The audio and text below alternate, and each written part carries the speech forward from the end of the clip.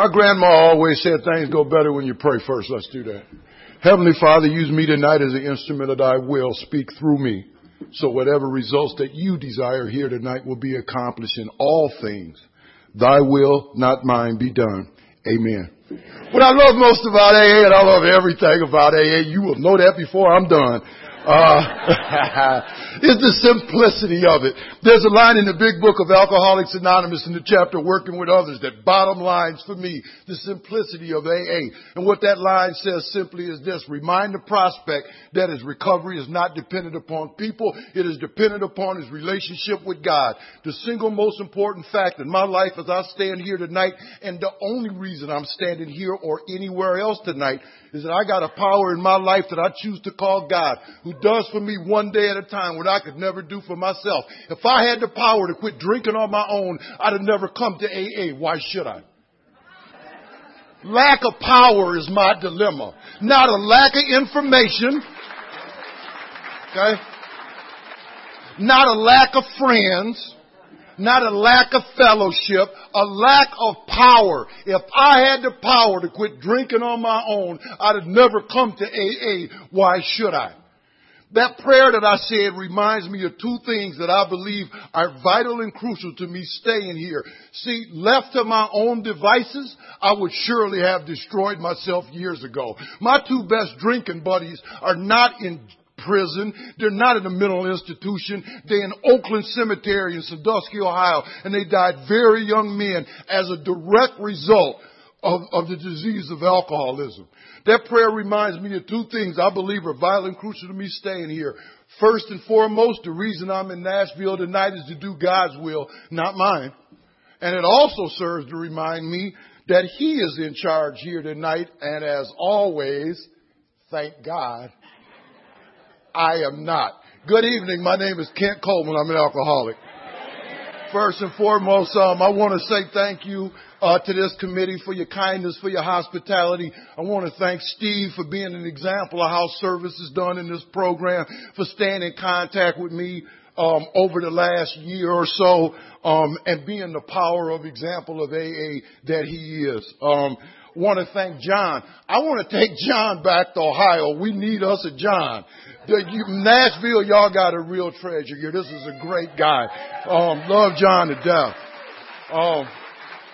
I want to thank this committee for your hard work and your dedication. Things like this just don't happen overnight. I happen to be on some committees that do this kind of work.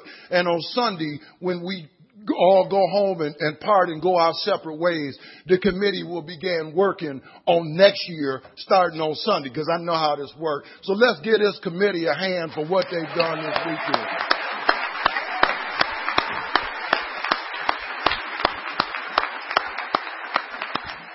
And I love AA meetings. I'm like the little boy that came home from his first day of school and his daddy met him at the door and said, "Well, boy, did you learn anything?" Little boy said, "Apparently not. They told me I had to come back tomorrow."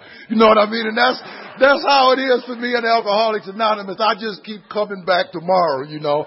I want to talk for a moment to our new friends here, because there's been a lot of talk.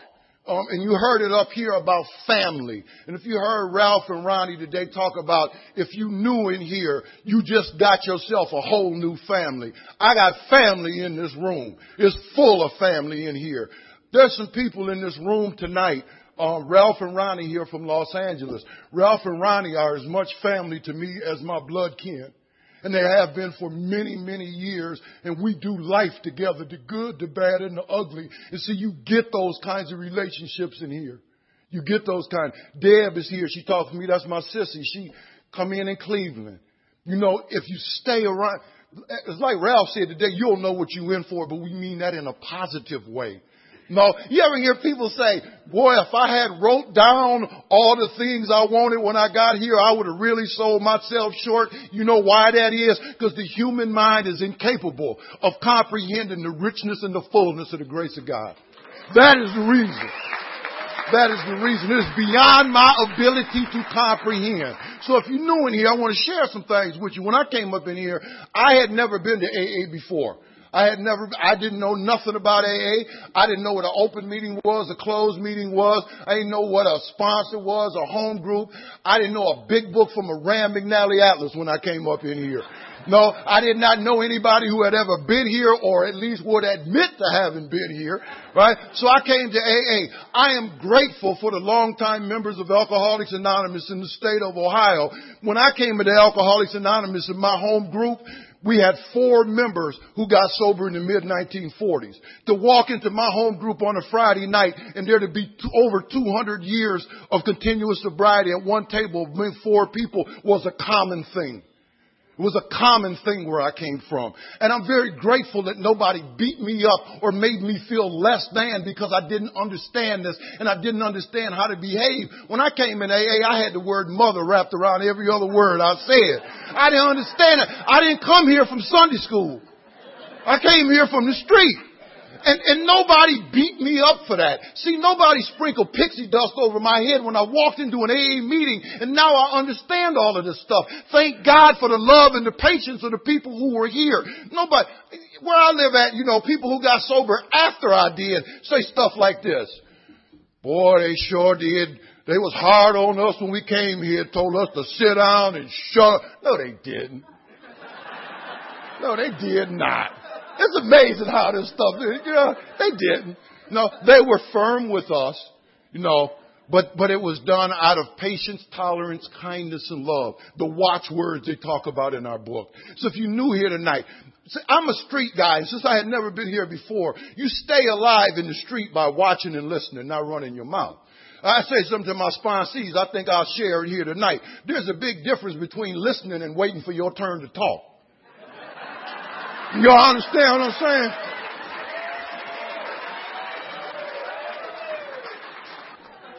I'm just saying. Right? But I started watching and listening, and I saw 2 very distinct groups of people when I came to AA. Those who were staying sober continuously and those who were not. So those who were not, we'll call them group 1. In and out, in and out. And trust me, I'm not beating up people who've been in and out. We don't shoot our wounded in here. But when people were in and out, every time they came back in from being out, they looked worse than the last time they came back in from being out. Those who were fortunate enough to come back. No, I ain't see nobody come back up in here driving a new BMW and passing out $50 bills and talking about how good it was out there. Right? They were restless, irritable, and discontented, and they talked of terror, bewilderment, frustration, and despair. We'll call them group 1. Okay? And then we had this group 2. And if you've been here any amount of time this weekend, you have seen the group 2 people in action. Greeting at the door, working at the register. You see them at your local groups, don't you? Making coffee, setting up the tables and chairs, putting out the literature. They talk about God, big book, steps, spirituality, helping others, and enjoying life in sobriety. We'll call them group 2. Now, I am no rocket scientist, as my story is going to prove. But it sure looked to me like the people in group 2 had a better deal than the people in group 1. Right? So now, keeping this simple, right, I asked myself, what is it that the people in group 2 are doing that the people in group 1 are not? So the people in group 2 had some things in common. They had something called a sponsor. Now, I used to play softball for Cronin's Tavern. They was our sponsor. And, we got free clothes and beer out of that deal. I thought, well, maybe this AA ain't so bad, right? And you told me what a sponsor was. You told me that a sponsor was somebody who has working knowledge and experience with the 12 steps as outlined in our book, who is willing to take the time to walk that journey with me, not in front of me, not behind me, but with me. Right? And is a living demonstration of those principles in their life, who can show me through the power of their example what my life can be like if I do what they do. I have sponsorship in Alcoholics Anonymous today. I'm sponsored by Bob D. in Las Vegas, Nevada. I still have the loving and kind and spiritual support of Ken B. in Cleveland and Bill F. in Lorain, Ohio, the 2 men who raised me at AA. Bill is incapacitated by his health now, and I no longer really have access to him, which is why I went to Bob when I moved to Vegas. Bill has 50 years. Kenny has 42. Bob has 35. That's a lot of sobriety that is at my disposal on a daily basis if I choose to use it. If you're new in here, I'm going to share something with you. Having a sponsor is a great thing. Being sponsorable is even better. Huh? I sponsor a lot of men in a lot of places in Alcoholics Anonymous. Some guy asked me recently, Kent, how many people do you sponsor? I said, about half of them. Is that not the truth? Is that not true? See, the only results I've ever gotten in Alcoholics Anonymous has come from actions I've taken, not people, places, and things that I've known. Okay? I like to do this sometimes. There's a lot of people in here tonight. There's a lot of new people here tonight. If you don't mind, would everybody who would be willing to sponsor a new person in AA, would you please raise your hand? Thank you very much. If you new and you ain't got a sponsor, I just hooked you up. See? No one ever need leave an AA meeting without the benefit of sponsorship. And everybody laughs, but I do that for a reason. If you like me, when you came up in here, I didn't know if you had 10 years or 10 minutes. I don't know you. Nor do I know if you're willing to help a guy like me who didn't even feel he deserved any help. So if you're new here tonight and you don't have sponsorship, the help that you need just identified itself. What you do with that information is up to you. It's up to you. It was some guys got shipwrecked and they were out at sea floating around in a life raft in salt water. And after some time goes by, they started to get sick from not having any water. And after a few days, a boat goes by and they're waving and asking for help. And there's a guy up on the boat saying, let down your bucket, let down your bucket. And they keep yelling for help and he keeps saying, let down your bucket. So they dropped the bucket in the water. They was drifting in and pulled it up and it was full of clear, fresh water. Right? But they had to let down their bucket. If you knew up in here tonight, let down your bucket. Let down your butt. You are sitting in the middle of the answer. I have watched people die who sit with us in these meetings on a daily basis because their alcoholism goes untreated. Let down your bucket. Let down your bucket. Another thing that those people had in common was something called a home group, right? I was one of them newcomers. You ever hear this? All the groups are my home group. You ever hear that one? Right. Because I don't want y'all getting too close. And I certainly don't want any responsibility, God forbid, right? And so I got this home group, right? And I signed the book, the home group roster. And the guy looks at me and he says, I got some bad news for you, son, but we have no interest in your autograph. What we want is your service. And he threw some keys at me. He said, these are the keys to the coffee locker. Next week, we want you to come in here, make the coffee, set up the tables and chairs, and put out the literature. We want you here by 6 o'clock to set up for this 8 o'clock meeting. I looked at this guy like he had 3 heads, and I said, how long do I have to do that? And he looked at me and smiled and said, we'll get back to you. And 3 years later, I asked him again, how long do I have, right? But what a wonderful thing that was. I began to get involved and be a part of. If you're new in here, I want to share something with you. There's an area of service for everyone who comes into the doors of Alcoholics Anonymous. God don't make no jump. There's an area of service. I tell my sponsees, get in where you fit in. I've been the institutional committee chair in North Central District in Ohio. I've been involved. I've been shoulder deep in Alcoholics Anonymous in service since I got here. Get involved. Find out where you fit in and get in. Everybody has something to bring to Alcoholics Anonymous. And that's what I like to call the total package in Alcoholics Anonymous. Sponsorship, big book and steps, home group, and service. In my experience, which is the only thing I'm allowed to share from behind the podium, I have yet to meet an alcoholic of our type. And if you don't know what an alcoholic of our type is, read the book.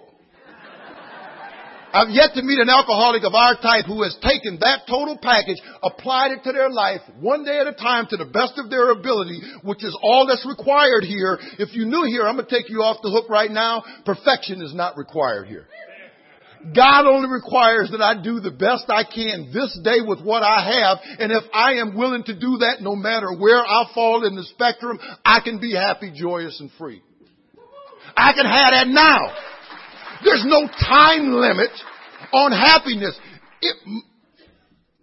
The results I get in here will come in direct proportion to the actions that I take. They will come in direct proportion to the actions that I take. So if you know, I have yet to see somebody go. On the flip side of the coin, however, I have yet to see an alcoholic of our type come in here, ignore those things, and stay sane, sober, or happy for any appreciable length of time. The simplicity of Alcoholics Anonymous. Those who do get, and those who don't, and it's just that simple. My sponsor Bill told me when I was new, I don't know about you, but I never sat in a bar, watched somebody across the bar room drink a drink and thought I was going to get drunk watching him drink. That's just as ridiculous as me coming in here, sitting in a chair, watching you get a sponsor, work the steps, get a home group and help others and think that somehow magically it's going to rub off on me.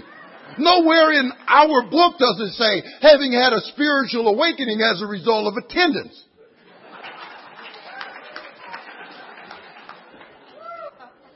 Those who do get and those who don't. And it's just that simple. I identified myself as an alcoholic. I didn't know what that was when I came here either. I always had a definition of alcoholism prior to AA. I like to say it was a sliding definition because as my disease progressed, I kept fitting my definitions. And so as a result of that, I had to keep changing them. If you'd asked me as a teenager what an alcoholic was, I'd have said somebody that's drunk every day. I don't know where I got that from. TV's, I don't know, but that was it, right? As a teenager, I became a daily drinker. That ain't it. I said an alcoholic is somebody who misses work, school, or important things in life because of drinking. It interferes with one's priorities in life. Yes, that certainly must be an alcoholic. As a teenager, alcohol began to interfere with work, school, important things in life. That ain't it. So I give it a little more thought. I do a lot of thinking. I'll talk to y'all about that later. And I finally come up with it. I said an alcoholic is somebody who goes to jail because of drinking. Yes, that certainly must be it. As you hear in a few minutes, I really had to change that one. By the time I staggered into the doors of Alcoholics Anonymous, my definition of an alcoholic, y'all remember Otis on the Andy Griffith Show? Y'all remember Otis? Otis' clothes was always wrinkled. He always had a pint on him. He was in and out of jail. I watched every episode of the Andy Griffith Show, even the ones in color. I remember Otis working no place, right? Yes, that's certainly. I was in England speaking at a conference, and I asked them that. Y'all remember Otis on the Andy Griffith Show? And 2,000 people went, no. Hey, that set me back about 5 minutes, I'm going to tell you. I thought they had cable. I don't know. Long trench coats, stocking cap on, drinking Wild Irish Rose, Mad Dog, Thunderbird out of brown paper sack, sleeping under a cardboard box. Yes, that certainly must be an alcoholic. The reason that's my definition when I got here, that's the only thing that had not yet happened to me. If I didn't have a family that I had, that is exactly where I would have been. I can stand here in all honesty tonight and tell you, I drank in Wino's Alley with them old men in Sandusky, Ohio. Only difference between me and them, when it got dark, there was somebody that opened the back door for me and there was nobody left to do it for them. I came into alcohol. I had the nerve to sit in an AA meeting when I was new and poke my chest out and say, because I like to compare, not identify, when I got here. I said, I ain't never been homeless.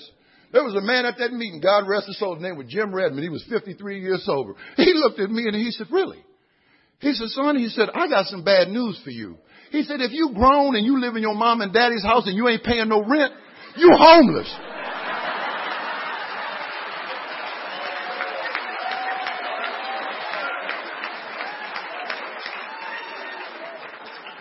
That man hurt my feelings. I hope I didn't step on no toes in here tonight, but the truth will set you free, right? What is this thing called alcoholism? Y'all heard Ralph Ferrati today. Mental, physical, spiritual, threefold. Mental obsession to drink. Obsession, thought so strong it will override or overcome any thinking that I as a human being can raise as a defense against it. What are some of the mental defenses I tried to raise against taking the first drink? Well, I tried common sense. My grandmother explained to me when I got sober why that didn't work. She said, boy, you wasn't born with any, apparently. I tried self-knowledge. Well, I did this last week. This happened, so I will do this week. Same thing happened again. That didn't work. I tried fear of consequences I might face if I drank. Anybody try to stay sober off of me and Bill's story? Bill said, fear sobered me for a bit. right? I used to lay awake in the morning in my late teens, lay in the bed and mentally make a list of all the reasons why I ain't drinking today. If I drink today, I'm going to get kicked off the team, get kicked out the house. My girlfriend going to leave me later on. Dirty urine. I'm going to penitentiary, lose my job, flunk out of school. All these things true in my life at one time or another. And if you drink like I drank, you have 3 or 4 of them going on simultaneously, right? And I lay in the bed and I look at it and I make a decision based on truth. I ain't drinking because I don't want any of this stuff in my life. I didn't want it no more then than I would want it today. I meant it as much as I mean it today. And then I get out of the bed. All right. And about 5 seconds later, another thought will come floating in my head. And it usually goes something like this. Y'all check that. In our book, it says, along with this sound reasoning, parallel to this sound reasoning, ran some insanely, listen to the word, insanely trivial excuse to drink. Because here's the kind of thought I would have. It's Friday. It's Friday. Right? I've worked all week, which for me is 3 days. Right? And who do these people think they are anyway? I'm grown. This is the United States of America. Is anybody in here like me? And I pick up a drink and I take a drink. And the second part of the disease Silkworth talks about happens. He called it the phenomenon of craving, a physical allergy to alcohol that 1 out of 10 people who drink will have. Quick little story I could tell you about the phenomenon of craving. True story. I'm out riding my lawnmower on a 90-degree day, so is my non-alcoholic next door neighbor. I'm watching him. He got hot and thirsty. He shut his lawnmower off. He got off of it. He walked over to his deck. It is full of cold beer. He flips it open. He pulls one out. He pops the top on her. He sucks her down. And I'm telling you, nobody in here will believe this, but I've seen this with my own 2 eyes. With that full cooler of beer still sitting there, that man actually got back on his lawnmower and finished cutting his grass. I'm 10 years sober and I'm next door going, what is wrong with you? The difference between me and my neighbor, if I get off of my lawnmower and I pop the top on a cold one and I suck her down, it does not quench my thirst. What it does to me, and maybe to you, is it make me thirstier. And grass cutting is over at the Coleman house. My lawnmower be sitting in that same spot 2 weeks from now when I get out of the county. Because that's how I roll. This is insane. You have these. I have this thought, this Friday thing, right? 3 felonies later that night, right? I end up in front of some judge, my parents, some coach, my boss, somebody looking at me and saying, what were you thinking? How could you do this? You knew what was at stake. It was Friday? That don't even sound right to me. Such is the power of obsession, is it not? Such is the power of obsession. When my job, when my family, when my freedom, and eventually when my life depended on me not drinking, I drank. I don't believe in that saying, don't drink no matter what. I drink no matter what. If I had the power not to, I wouldn't be standing here tonight. You'd have a different speaker. Spiritual malady, soul sickness. At the age of 14, I made a conscious decision. I wanted no God in my life. Not because I didn't believe that there was one. I came to the conclusion I didn't need it and you do. This spiritual malady, this soul sickness.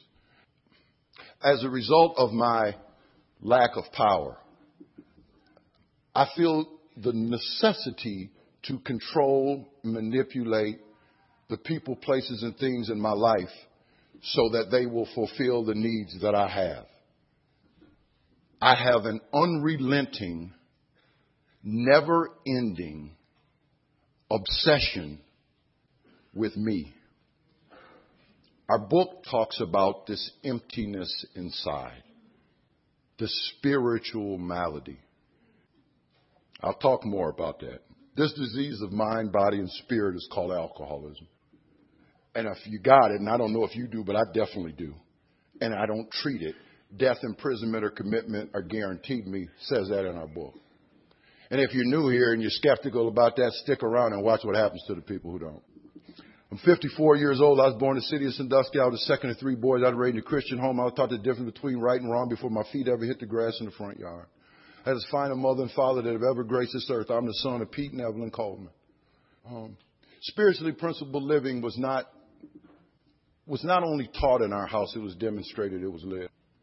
My father worked for General Motors. My mother worked for Chrysler. I'm retired from Ford. There was a lot of craziness in the house, but we had really nice cars. But anyway, I had the kind of parents who absolutely insisted upon seeing that we had everything in life that was denied them when they grew up. We went on family vacations. We wore $100 tennis shoes in the early 1970s, 10 speeds, mini bikes, anything that we asked for within reason from our mom and dad, we got. And perchance mom and dad said no. We went to our grandmother who lived with us because the word no was not in her vocabulary. To our new friends here tonight, spiritually principled living did not originate in Akron, Ohio in 1935. We were taught and shown how to live these principles in our lives when we were little boys. In our house, they said, honesty is the best policy. A real man is always honest with himself and other people.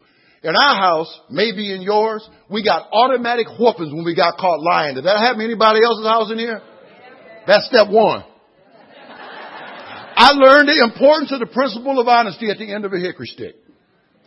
My mother said to me, Kenny, come here. I'm concerned about you.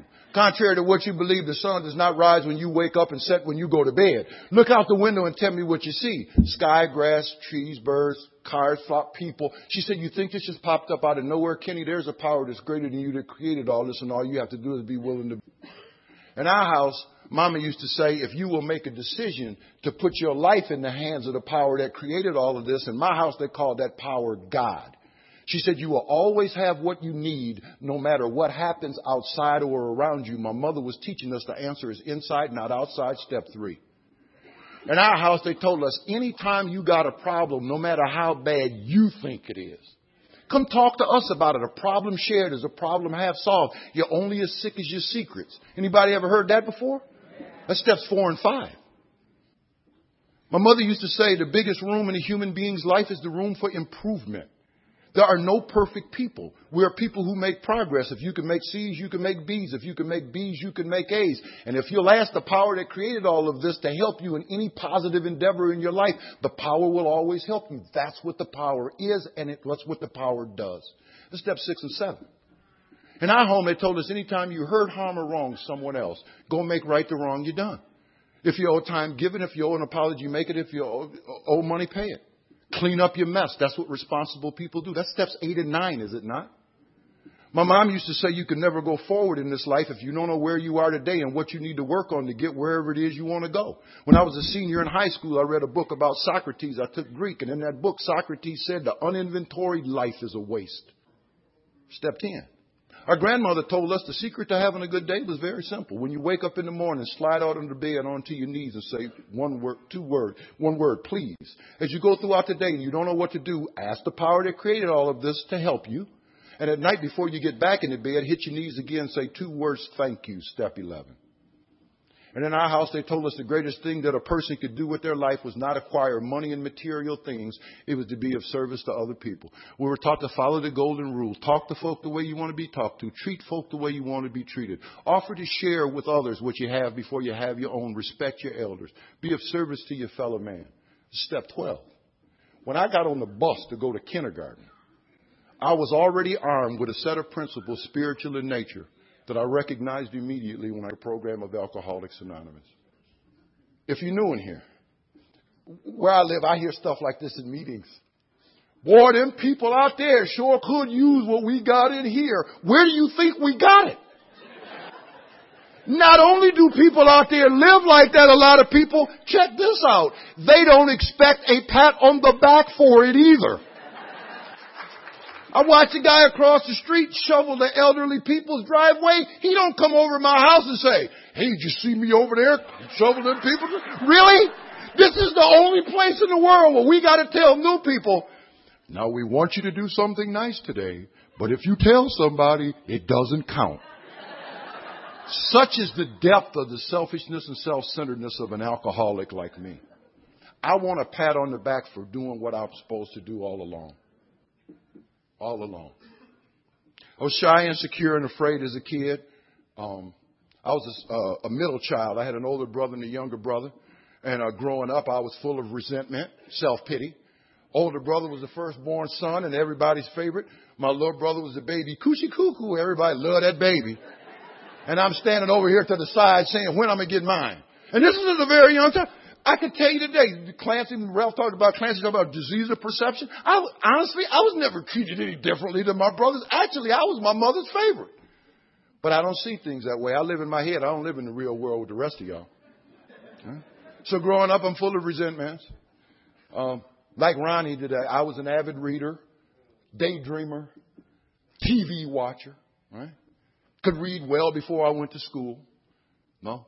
And what I realize now, that my life, as it was, the reality of my life was an untenable place for me.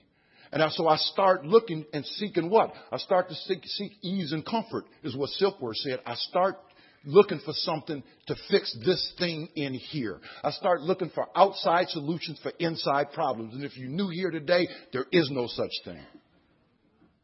A spiritual malady, and our book says it, does it not? When we address the spiritual, the mental and the physical will get better. I cannot put the cart ahead of the horse. I'm one of them people that used to go around saying, when I stop doing what I've been doing, I'm going to get right with God. If I could stop doing what I've been doing, I would not need God. Anybody in here understand that? I'm putting the cart in front of the horse. The spiritual has to be addressed. Yeah, I don't understand none of that. My first real drink of choice was my older brother. I come from a football family. Some families do art. Some families do music. My family do football on Saturdays and Sundays. My father played at West Virginia State. My Uncle Bo played at Penn State. I had two cousins who played in the National Football League for over 10 years. That's what we do. I had a brother by the time he was 16 years old, was 6'2", weighed 215 pounds, could run a 4.40 on a cinder track and tennis shoes. And he was a tailback. That's a big tailback in the early 70s. And he agreed to go to Ohio State University his junior year to play for Woody Hayes. And I idolized my brother. I followed him everywhere that he went. I lived in his shadow. I had ease and comfort in his shadow. I am so terrified. We talk about it a lot in here. I'm a guy who just is totally just disconnected. I was always disconnected. So I'm looking for somewhere, someplace, somebody, something to fix this thing in here. And when I was with him, I was Brian's brother. Not Kent. I'm Brian's brother. And I'm perfectly content with that.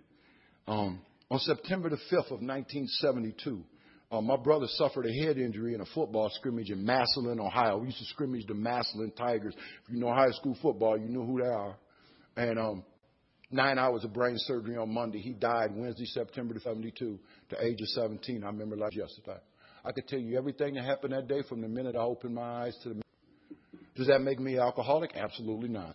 Stop any car out here on the street. People live, people die, tragedies happen. Life happens. How I react to life is the problem. And what did that do to me? It broke my heart. I almost killed my mom and daddy, and I ain't even going to tell you what it did to my grandpa. After my brother's gone, I got to start hanging around people my own age. These guys I've known since I'm 2. Go to school with them, go to church with them, I play ball with them. I know these guys all my life. And I feel absolutely and totally disconnected. At the age of 13, we standing on the street corner. Topics of conversation among our crew in 1972 at the age of 13 was three things: drinking beer, smoking weed, and climbing in and out of girls' bedroom windows in the middle of the night. And I was batting 0, 0, 0. I had no idea what they was talking about, but I can't let them know that, right? Why? I was addicted to acceptance long before I took a drink of alcohol. Anybody relate to that?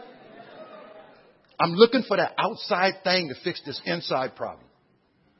And so I don't tell them I don't know what they're talking about. Y'all remember them dogs they used to put in the back window of the car with the head to go like this? That's me, right? Oh yeah, I did that.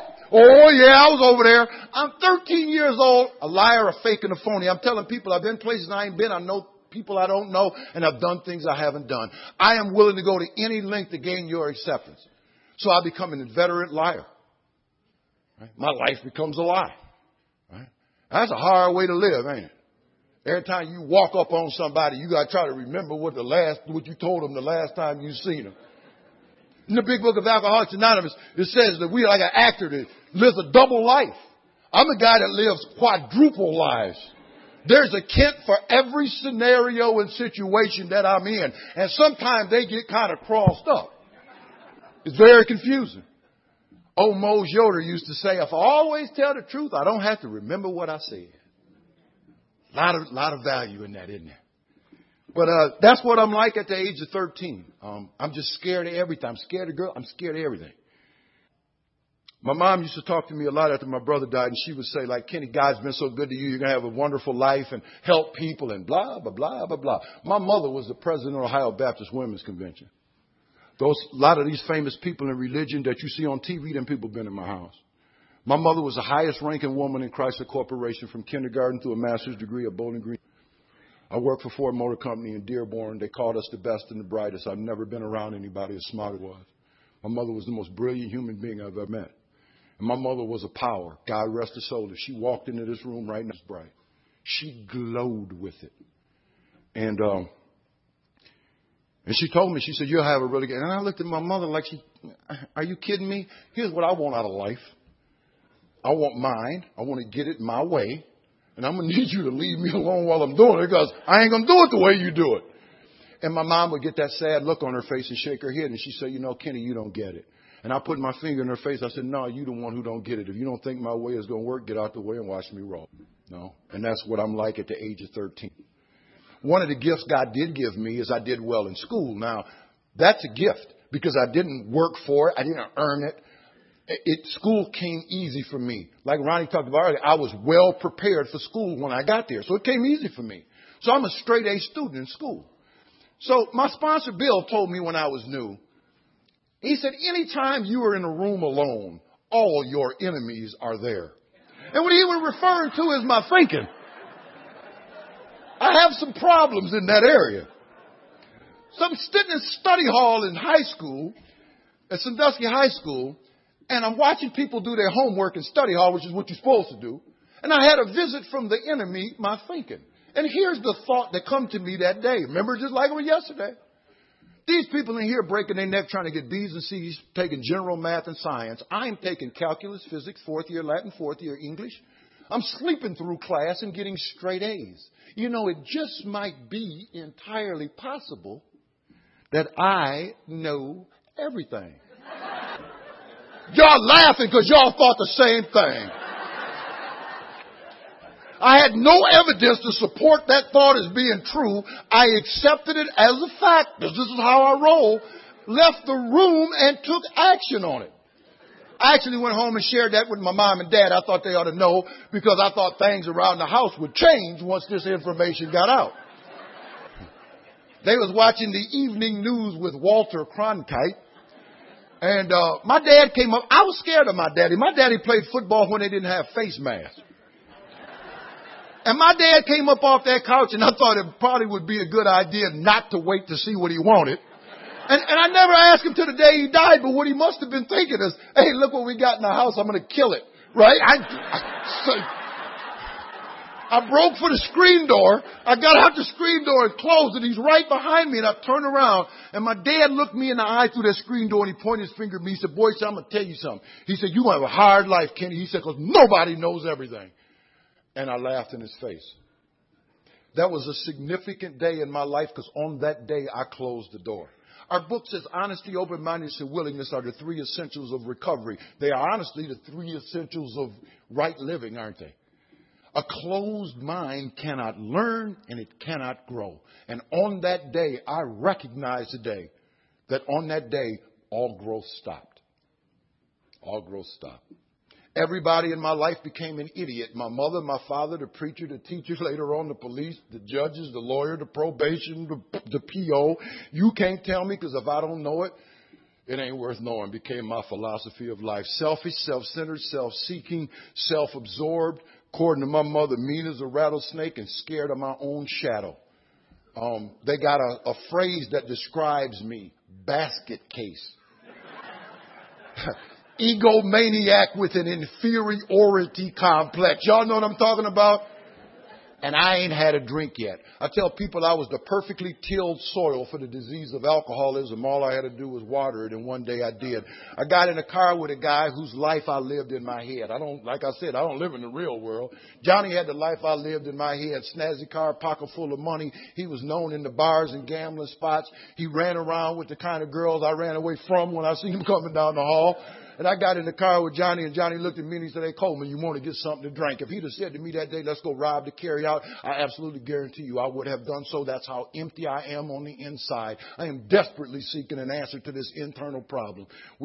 Now, I have been warned about drinking. Alcoholism does not run in my family. It gallops. And I have been told we do not do alcohol well. Look at your Uncle Ed, look at Junior. Both sides of my family are rife with the disease of alcoholism. And that's a true story. We went through the drive-thru. We bought 10 quarts of Schlitz malt liquor bull. To the youngsters up in here, the quart preceded the 40 ounce. With 32 ounces of beer. Johnny said, 5 for you and 5 for me. We cranked up the Parliament Funkadelic and we rolled through the streets of Sandusky and we drank that beer. And what I can tell you is that the magic happened, and it happened immediately. My change. I heard a lot of people talk about the effect produced by alcohol. Silkworth says a sense of ease and comfort. What I can tell you is this. I heard a guy say one time, there comes a moment in the drinking career of every alcoholic, might take 1 day, 5 years, 20 years, that he takes a drink and alcohol flips the switch. The lights come on. I've heard it said from black and white to technicolor. I went from shy, insecure, and afraid to bold, confident, suave, debonair, and absolutely fearless in about 20 minutes. We went over behind the Derrick Apartments where all the thugs hung out. I have not said 5 words in public in the last 3 years. We pulled up. The music was blasting. People surrounded the car. I told Johnny, turn that music down. There's a few things I want to tell a few people who are present here this afternoon that I've been wanting to tell them for quite some time. And I went around that circle of hoodlums and told each and every one of them not only what I thought of them, but what they needed to do, in my opinion, to improve themselves. The reaction of the guys around that car on the south side that day was dudes was leaning in the car and hugging me, and they said, see, I told you he's all right. He's loosened up. He's doing a little drinking. He's one of us. Chuck Chamberlain said, there is but one problem which encompasses all problems, and that is conscious separation from God and our fellow man. And there is but one solution which encompasses all solutions, and that is conscious contact with God and our fellow man. I got conscious contact that day, not with God, but with my fellow man. I got the approval that I always had been seeking. And that wasn't from mom and dad. That was from them drive-by shooters behind the Derrick Apartments. Alcohol equals success. I connected the dots. You better believe I got it. We left from there. We went over to the home of some of them girls he run around with, I run away from. I walked into that home like I was paying the mortgage. Never been over there in my life. I sat down at the dining room table and I looked across the room at what I think is the finest girl to graduate from Sandusky High School in his 171-year history. I had never even breathed in her direction, much less said hello. And I looked over there at her and she looked up at me and I said, come here. And she got up and started walking toward me. Now, any sane human being at this point would probably think to themselves, gee, Ken, if you wasn't so shy and scared, look what you could have done just by speaking up. Is that what I thought? Absolutely not. Here's what I thought. Remember it as clearly as it happened this morning. If you had been drinking before now, look what you could have done. Anybody following this? Look what you've been missing. Alcohol equals success, and you better believe I got it. Now, I said earlier this is an honest program, and it is, and I'm going to be honest with you tonight. When she got over there to me, I had no idea what to do with her. I do not think that far ahead when I'm drinking. My story will bear that out. But I watch a lot of TV. On TV, they go like this. So I did. And she sat down in my lap. And my life changed again. And the upshoot to this whole little story is that on that day, alcohol did for me what I could not do for myself. It altered my perception of reality. It seemed to take away the fear. For the first time, I guess this is the best way I can say it. For the first time in my life, I felt whole. And that's a very powerful thing. When you read the promises, that's talking about an improvement in our spiritual condition. All the promises, don't they? Right? All connected to magic. On that day, alcohol seemed to do. What happened the rest of that day will be the rest of my drinking history. We won't have to go much further than this. Drink trouble. I'm going to tell you this is the kind of drink. Right? If this here was a beer, and I stood here tonight and took a drink, a cop would drop right out of this light and land in the middle of the street.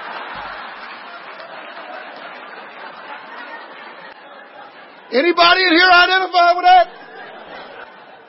What happened the rest of that day? Very simple. I went in a blackout.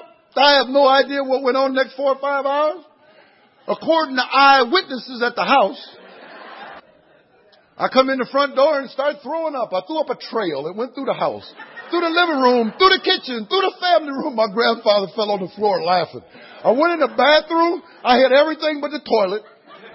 The next thing that I remember is my mother knocking on my bedroom door, screaming, "Come out here and clean up this mess. You know you've been drinking." Blah, blah, blah, blah, blah. I staggered into the hallway in what later years would be my drinking uniform, my underwear.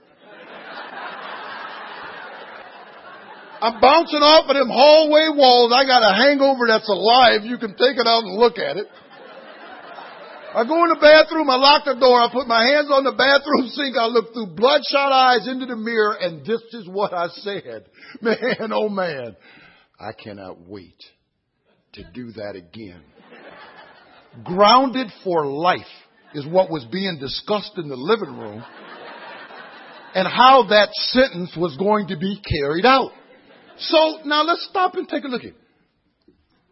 I'm grounded for life. So I'm immediately facing negative consequences as a result of my drinking, right? Big because I put your hand on a hot stove. You don't do it again, right? So I'm in the bathroom and I decide to have a meeting with myself.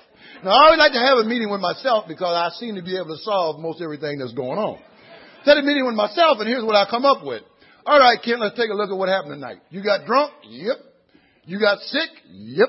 And you are grounded for life. Yes, this is true. Now, the reason that you got grounded for life, Kent, is not because you got drunk. The reason you got grounded for life is because you got sick. What you got to do is learn how to drink without getting sick. Is anybody following this? And I was gone. I never looked back. They talk about in here erosion of the soul. You know what erosion is? You know how, and you can't see it, right? But every day it just chips away and chips.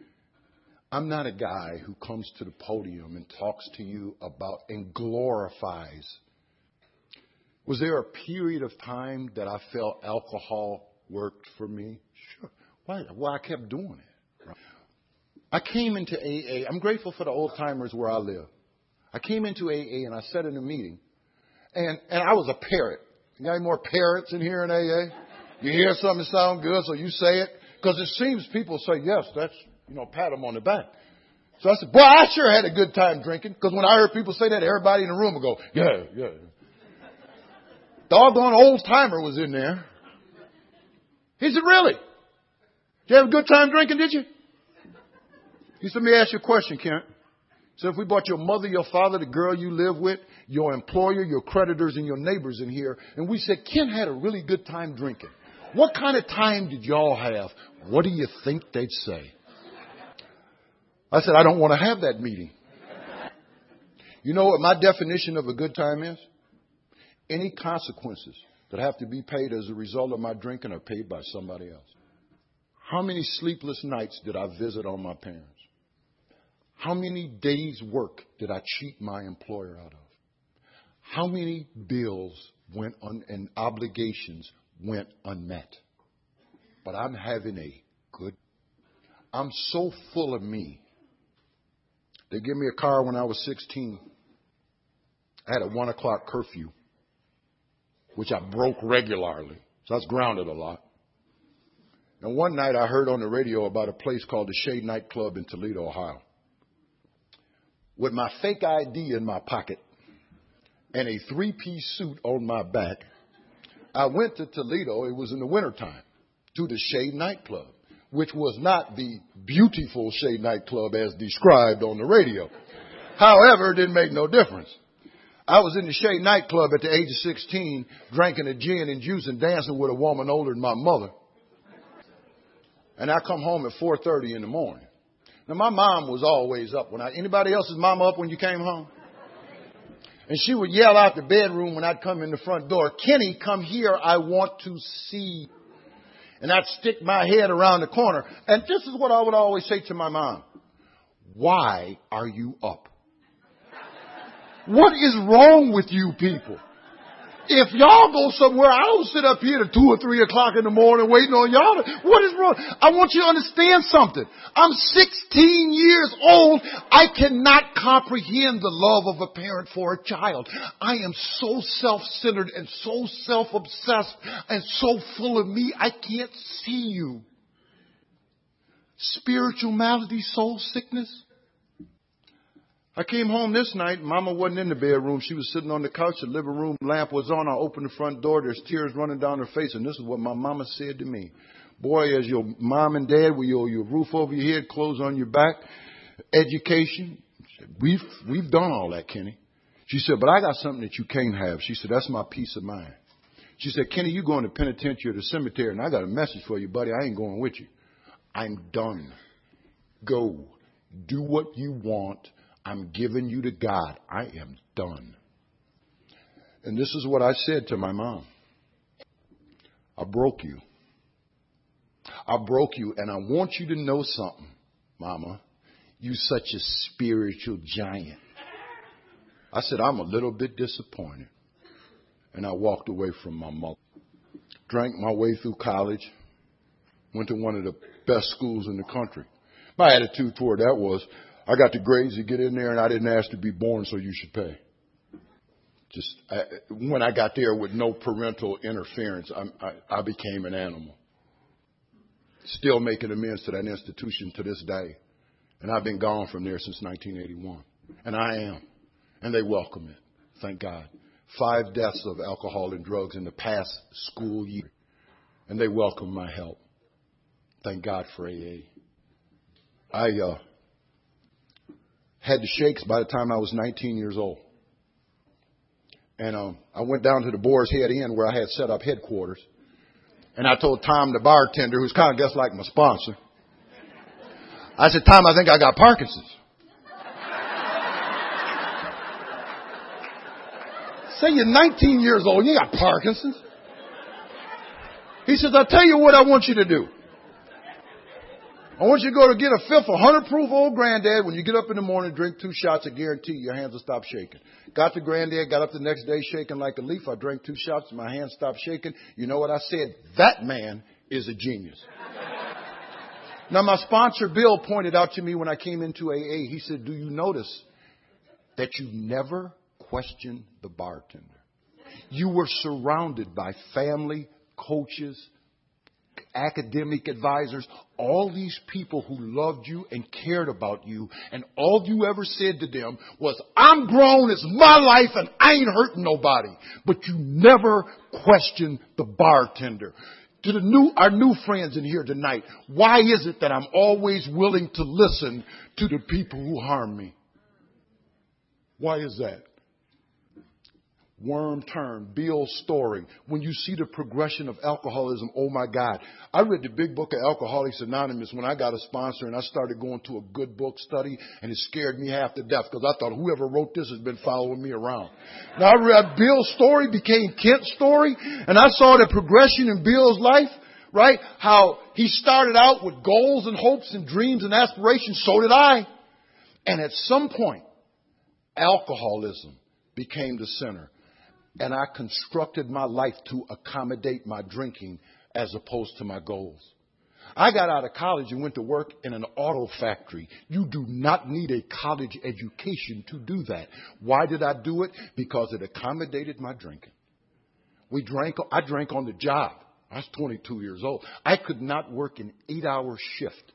I worked a midnight shift. Less bosses to catch me. You follow me? Alcohol is now the center of my life. And like I say, I'm gone. And I don't talk much about the legal stuff. It's a podium fact. I've been convicted of driving under the influence of alcohol in the state of Ohio 7 times.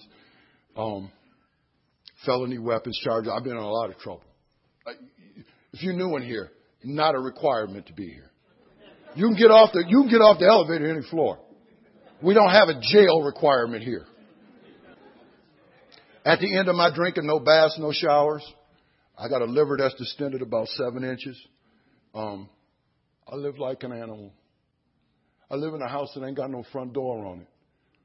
The drug task force knocked it down. I never bothered to put it back up because I figured they'll be back. A cousin of mine came by there one day with my mom. There was literally beer cans in there 3 feet deep. Old plates, paper plates, gnats all over the place. And I'm on the couch passed out. And my cousin told me later, I stood in the door with your mom and she just stood there and looked at you and cried. But I ain't hurting nobody. I'm having a good time, huh? The last 3 years, I tried everything I could think of to stop. I went back to church. I hold the record for reinstatement at the Ebenezer Baptist Church. I could tell you, they always knew when I was coming. They read the paper. We'll see Kenny Sunday. They got him again, right? When the heat is on, baby, that's how I get my mother in my corner. Because, see, my family, that's what they do, and that works for them, right? So I go where they go. And I sincerely was trying. I used to look at my mom. She got it. How do you get it? Because I can see it glowing from the inside. How do you get it? See, it's like I'm over here. God's over here. And I can't get there. I know He's there, but I can't get there. And I'm frustrated and I drink. I used to sit up at night with a Bible in this hand and a Miller High Life in this hand. And that ain't a joke. I can't shut it off. I dropped dead of a heart attack when I was 28. 2 hours out of the cardiac unit, 2 days later, I'm drunk in the hospital. And I wasn't doing that because I'd rather be drunk than sober. I was doing that because I'm powerless over alcohol and my life is unmanageable. If I had the power to quit on my own, I'd have never come here. And then I gave up. A lot of people talk about love and hate. I was capable of neither when I got here. Where I was at when I got here, was a place where there's no day, night, right, wrong, good, evil, God, devil. I come from a place of cold-blooded, cold-hearted indifference. I could care less whether you live or die. I really could care less. And I believe that's as far away from God as a human. Came out of a bar called the Pump Lounge. 11:30 at night, got to be to work at midnight. I got 5 years in the penitentiary hanging over my head. How soon is the 5 years in the state penitentiary?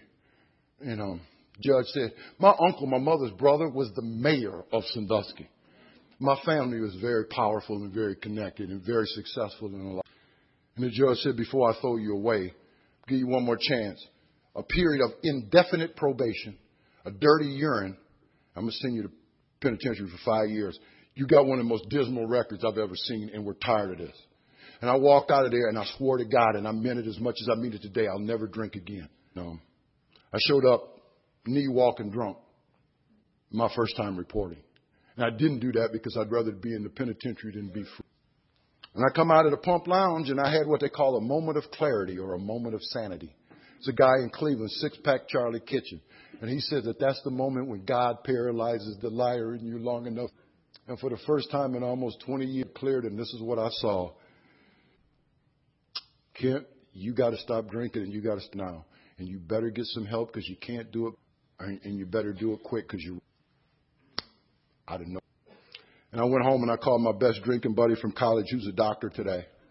And I owed him $5,000. Hadn't paid him a dime. Didn't even know if he'd take a call from me. And his wife answered the phone, and this is what she said and how she said it. Richard, it's Kent. And Richard got on the phone and he said, what's up? I said, Richard, he said, man, I've been waiting for this call for 7 or 8 years. Pack a bag, stay by the phone. When I get a call from the North Central Intergroup Office of Alcoholics Anonymous in Sandusky, Ohio at 3 o'clock in the morning, you know what I tell the guy on the other end? Pack a bag. And for that,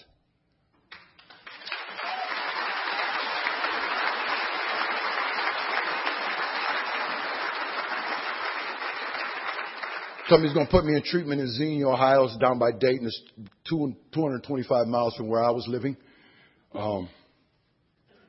He was living in Centerville.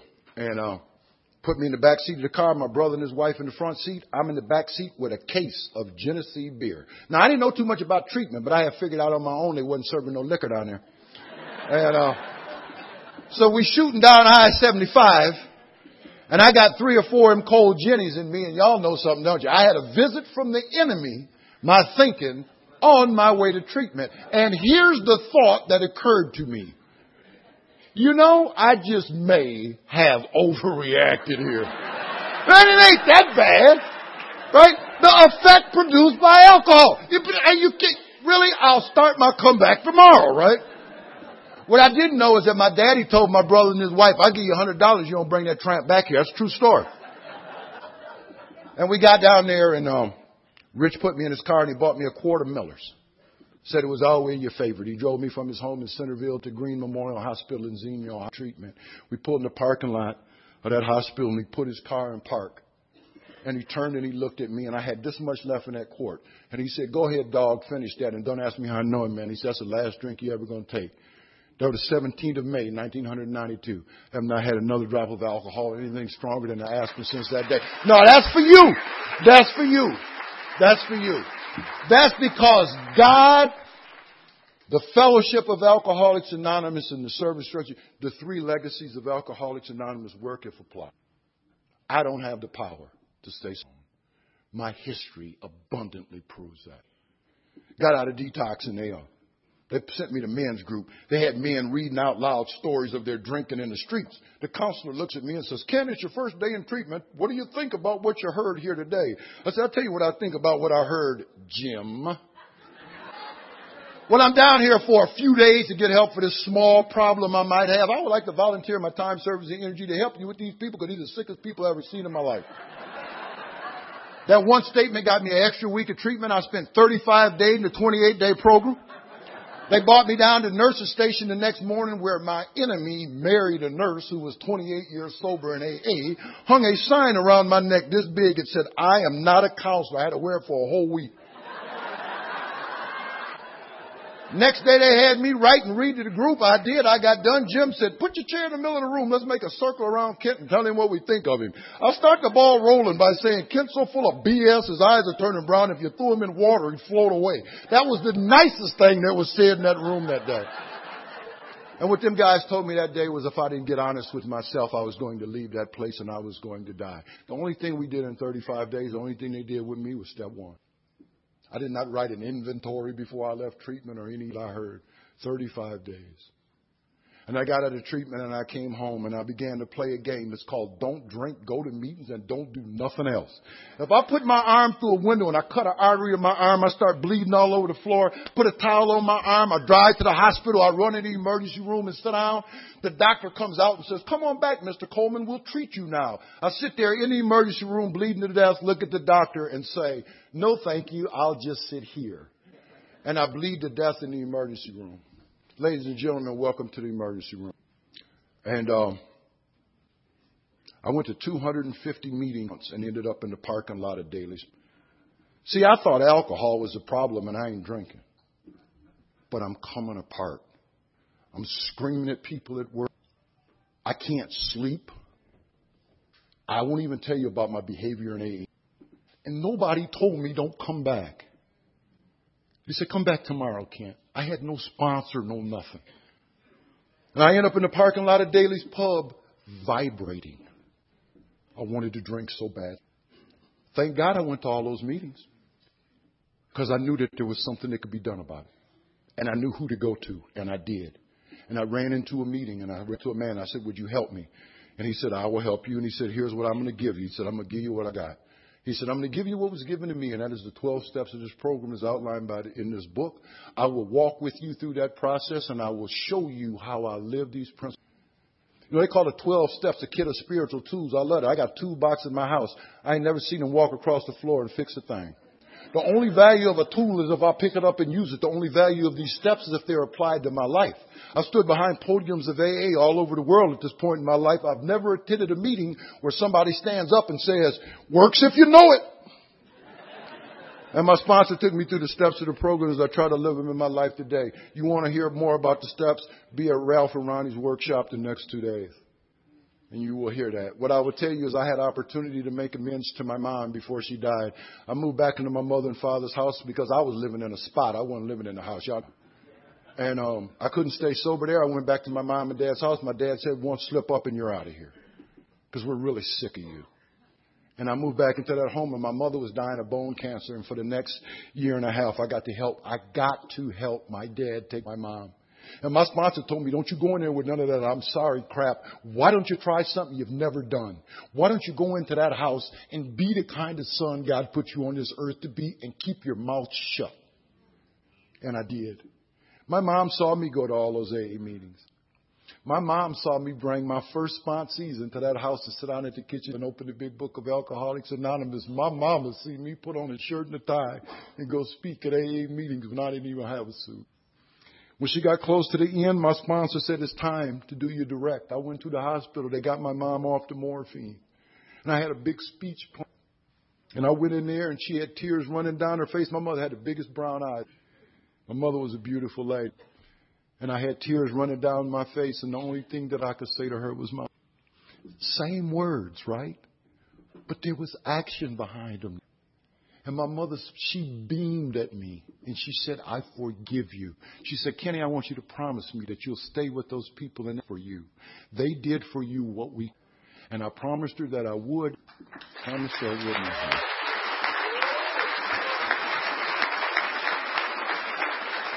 My dad died. I was 18 years sober when my dad died. We had a great relationship. My dad saw me. I got married when I was about 3 years sober. He saw the birth of my two daughters. We had a great relationship. Got married in here. I got two daughters now. They're 18 and 13.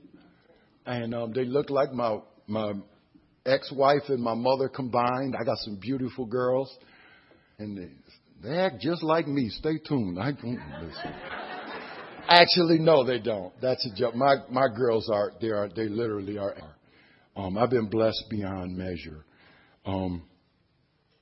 Got divorced 20 years sober. Went to Vegas. Was there with my sponsor, Bob. I'm back home. I was too far away from my children. And I'm back in Ohio. I'm a manager for the second largest automotive supplier in the world. I'm back to building cars. But I was the director of Stella Maris, which is the second oldest treatment center in 3 years. I ran a program for disabled people. We started a manufacturing company that is now going nationwide that employs all developmentally disabled from scratch. God has been awfully good to me. Awfully good to me. No. And I got divorced. I thought my life is over, but my life wasn't over. My life was just begun. And if you in that place where you know you got a major thing going in your life right now, and you in that dark place, you have the things that you need you through. You got God, you got this fellowship, and you got these steps. And I'm going to tell you something my sponsor told me.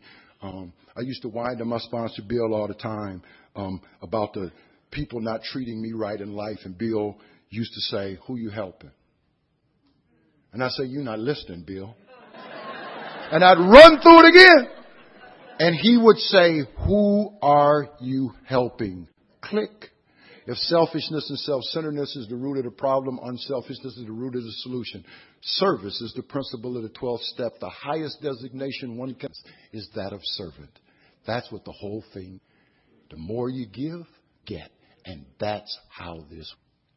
They gave me a tape of Warren Chisholm Sr. when I came in here, 12th man in AA in Cleveland. In that tape, he made this statement that anyone who comes here who is willing to practice the principles and precepts of this program is outlined in the big book of Alcoholics Anonymous.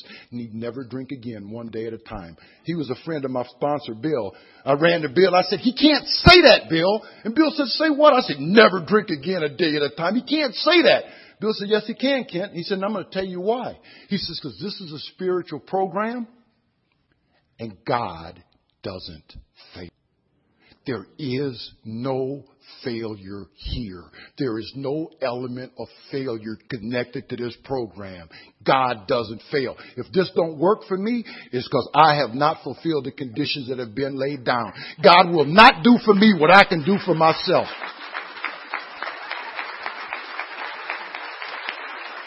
Those who do get, and those who don't. And it's just that simple. If I said anything to help you tonight, thank God. Don't thank me. And if I didn't say nothing to help you tonight, guess what? It's some more meetings tomorrow. God does not make too hard terms with those who seek Him. God could and would. If He were sought, abandon yourself to God as you understand God. Admit your faults to Him and to your fellows. Clear away the wreckage of your past. Give freely of what you find and join us. We shall be with you in the fellowship of the Spirit. And you will surely meet some of us as you trudge the road of happy destiny. May God bless you and keep you until then. Good night, Nashville.